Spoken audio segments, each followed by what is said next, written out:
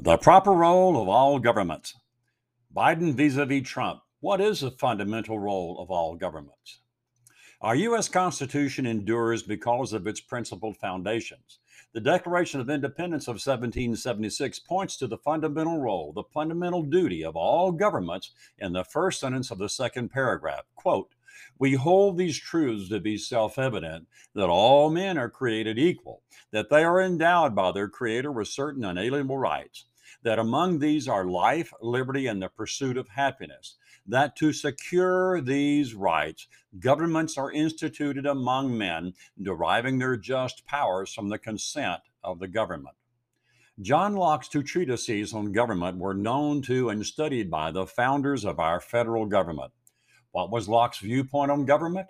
Quote, "In political theory or political philosophy, John Locke refuted the theory of the divine right of kings and argued that all persons are endowed with natural rights to life, liberty, and property, and that rulers who fail to protect these rights may be removed by the people by force if necessary." End quote.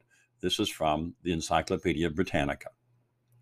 John Locke, a believer in and follower of Jesus Christ, understood and experienced the gifts of the Holy Spirit outlined in the Bible, Galatians 5:23, self-control.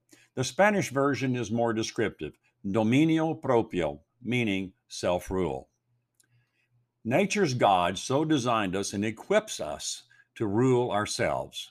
After all, he gave us 10 simple, straightforward laws by which we are expected to exercise self-rule, the 10 Commandments.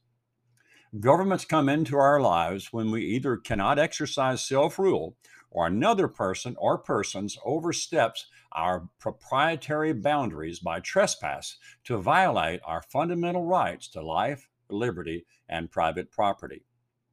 Under all circumstances and at all times, the first duty of all governments is to, quote, "secure these rights," end quote, of life, liberty, and the pursuit of happiness, that is, private property.